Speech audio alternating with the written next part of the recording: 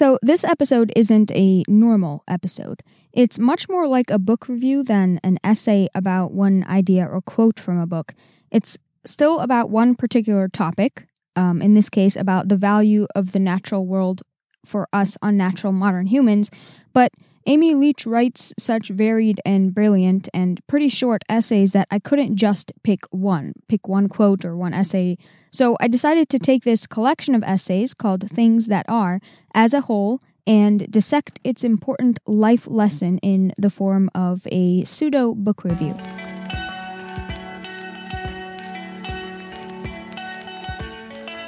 Better with Books, episode number 23, Nature or Us. So, I've never been an animal person. I don't find them all that interesting, and since turning 12 or 13, I've never really wanted a pet. I do love hiking and kayaking and camping, but mostly the animals I come into contact with, usually insects, I can do without. And zoos are generally boring to me. I go if the right people go with me, but otherwise I'm like seeing them once, set for life. About the animals, not the people. I'm sure a lot of you city slickers can relate. My life is just too people and city-oriented and too busy for me to have a pet or take great interest in the natural world. But, maybe you've guessed, I've changed my mind about nature. Sort of. Because I read Things That Are by Amy Leach. I can't believe it's the only book out there of her writing because she's absolutely brilliant. It's the closest thing to poetry I've ever read in prose. To find out why I actually mean it when I say Leach's writing is like poetry, check out episodes 20 and 20.5 of Better with Books, both about poetry. Leach is saying, so clearly that even I, blind and oblivious to all things not human-made, could understand. The natural world, the world of lives other than our own, wildly other, is magnificent and worth our time, our interest, and our effort. Why? Because out there, every living thing does one or another thing better than we humans do it. Pandas, believe it or not, pandas are more faithful and religious than we are, in their own way. Green peas are better at overcoming fear than we are.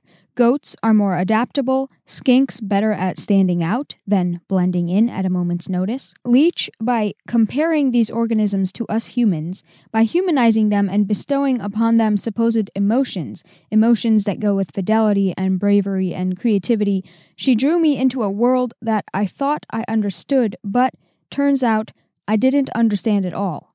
But I do now, more than I did at least. I'm interested now, more than I was. I feel awe now when sharing a fun fact about an animal instead of just a desire for some sort of social engagement. The truth is, green peas don't actually feel fear, and pandas don't know that they are being faithful, and moths don't actually walk along the ground wishing they were still caterpillars. We don't think. But the truth, in the case of this book, doesn't matter so much as the connection Leach is trying to forge between her readers and the creatures that can't in any way explain to us what it's like to be wild and non-human. And that connection, I felt it. And others must have felt it too. There's a reason this book has a 4.2 rating on Goodreads. It's because it's brilliantly written, yes, but also because nearly everyone who's read it felt what I felt for a little while what green peas and pandas and skinks and caterpillars feel. Things That Are is universal in a way that only a book about the entire concept of life, this thing that we all happen to share, can be. Here's one example of Leach humanizing, in this case, a plant.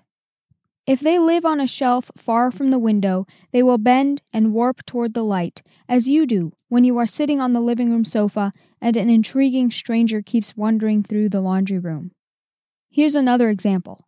In the essay about pandas, she compares pandas, who only eat bamboo, to a person who only eats celery. It's a direct, obvious comparison. Like, obviously the reasons that this celery eater chose to only eat celery are the same as the panda's reason to only stubbornly eat bamboo, which is nonsense. It's a ridiculous comparison, but at the same time it's incredibly memorable. The facts in this book, I couldn't believe the half of them.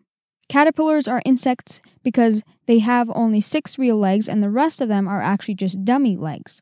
Beavers feel the urge to gnaw on trees when they hear running water.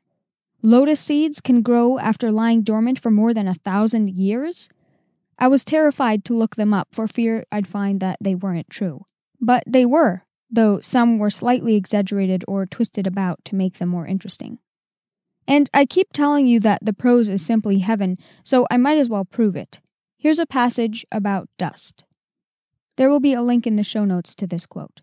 Even in rainier areas where dust is less inexorable and submits to brooms and rags, it is generally detested, because dust is not organized and is therefore considered aesthetically bankrupt. Our light is not kind to faint, diffuse, spreading things. Our soft, comfortable light flatters carefully organized, formally structured things like wedding cakes with their scrolls and overlapping flounces. It takes the mortal storms of a star to transform dust into something incandescent. Our dust, shambling and subtractive as it is, would be radiant if we were close enough to such a star, to that deep and dangerous light, and we would be ravished by the vision, emerald shreds veined in gold, diamond bursts fraught with deep red flashes, aqua and violet and icy green astral manifestations, splintery blinking harbor of light, dust as it can be, the quintessence of dust. Here's my guess. Leach's goal was to convince her readers that there is nothing like us out there. And if we are to be awe-inspired, and if we're to learn from the natural things around us, because we've forgotten how to be truly natural ourselves, we must see that we are good at dominating, but not much else. So we must learn the rest, and we must be interested to learn, and we must be prodded to be interested. So she prods us, gently, with humor and wit, humanizing the most absurd natural phenomenon so that we can relate. I was very much struggling with what to make an episode about while reading this book, mostly because of how diverse the topics it covers are. But then I read this sentence near the very end of the last essay. Nature has another power besides the power to terrify. And this is it, I realized. This is the reason this book exists, to prove that this one sentence is true. Nature isn't something we can control, no, but that's not a reason to fear it. In fact, in a world where we are in control of so much, it's healthy to look outside and recognize that we can't stop the rain or teach pandas to eat something other than bamboo or force caterpillars not to pupate. So instead of fearing it or ignoring it like I did, things that are makes us face it head on and see it for what it is. Wild, different from us, something to learn from. But also relatable and honest. And how many of us still find relatableness and honesty and authenticity in the modern world we interact with? In the fake lives that we live online, in the controlled environments that yet don't satisfy us. Nature won't let you down. It can't, because it never owed you anything in the first place. You can't control it. All you can do is learn from it and experience it and appreciate its realness. At the very least, through the pages of this book.